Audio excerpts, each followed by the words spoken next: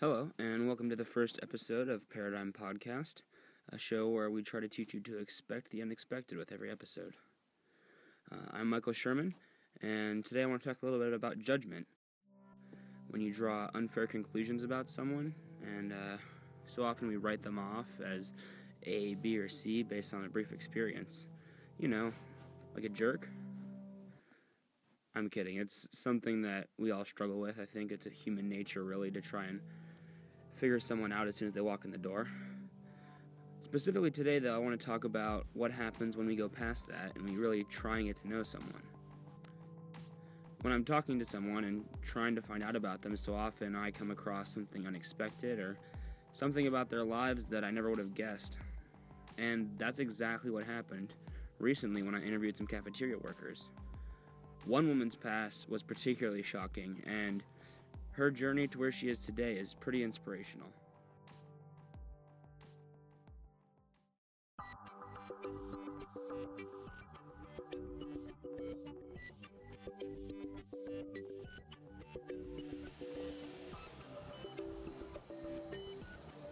I initially went in with the idea of interviewing Judy, a late-night cafeteria worker. She's been working there for 3 years after answering an ad in the paper. She's known for her catchphrase. Welcome to late night. Hi, how are you? Welcome to late night. And her sense of humor is still as sharp as ever. Like what gets Judy out of bed in the morning, you know? I have to go to the bathroom. You want that answer? That's exactly what it is. Otherwise, I'd probably sleep later, but maybe you better not put that in there. As we spoke, another employee came over named Kim and started sharing her story. She's been working at the caf for about 2 years after wanting a change of pace from her job at Undo's. As a Steubenville native, Kim grew up in a close-knit community. We were a type of family. My mom and dad was the type of person where the whole neighborhood came to our house. They cooked big dinners, and we were allowed to bring all our friends over. And when it was time for dinner time, my dad would holler out, "Kim, it's time to eat," and we'll bring a whole trail of people. That's how my mom and dad was. They had big cookouts for us, and we were allowed to bring everybody. All my cousins and everybody always ended up at our house. You know, and we shared everything we had, our toys, our everything. Right. You know what I'm saying? And it was okay. You know, that's the kind of family I had. Kim also grew up curious and was always looking for more. You know what I'm saying? So when I got older, I was always that curious kid. I always watched my peers around me and what they do, what they talk, or their music or whatever, and couldn't wait to do that. They always told us, kids, this time is grown-up time. Y'all go upstairs and go to bed, okay? But me, I'm that curious kid that sat on the steps and watched and listened to my peers. So,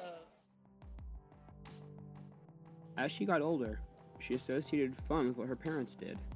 Have parties, have a few beers, you know, adult time.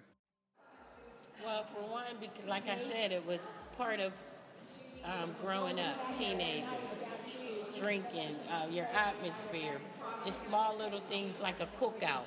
And there's music, and there's beer in the cooler, and the grown people around you look like they're having fun, and they got their Miller High Light. And you're like, man, I can't wait to have me a Miller High Light. I can't wait till I get old enough to do that. Right. You know what I'm saying? It's an attraction. The commercials with the cold, cool beer coming out and the frost coming down to it.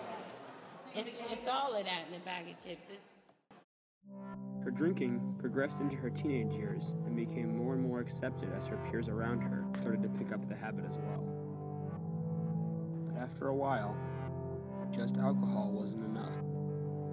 Her curiosity crept up again, and she got swept up into drug abuse.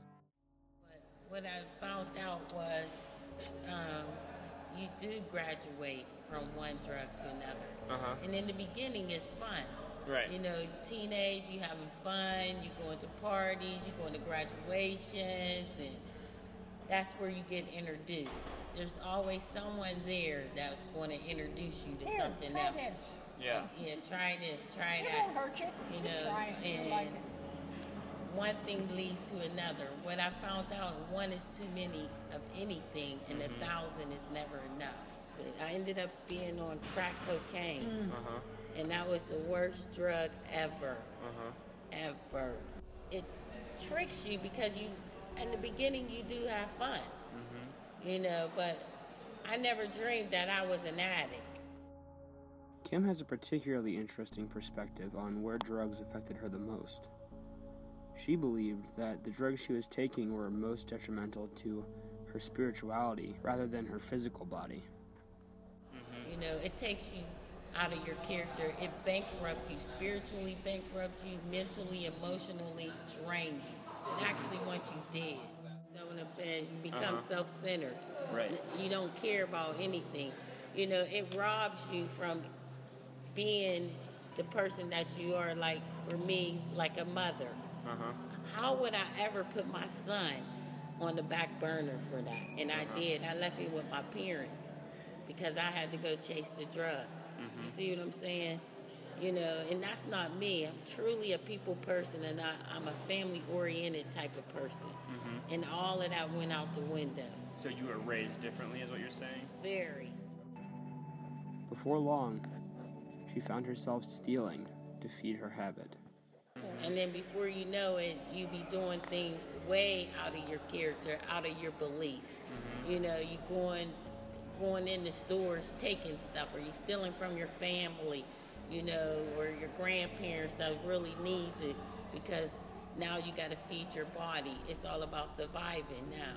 You know what I'm saying? Right. As the years of her struggle dragged on, she was in and out of rehab, trying to gain a foothold and get better. It was a brick wall right there.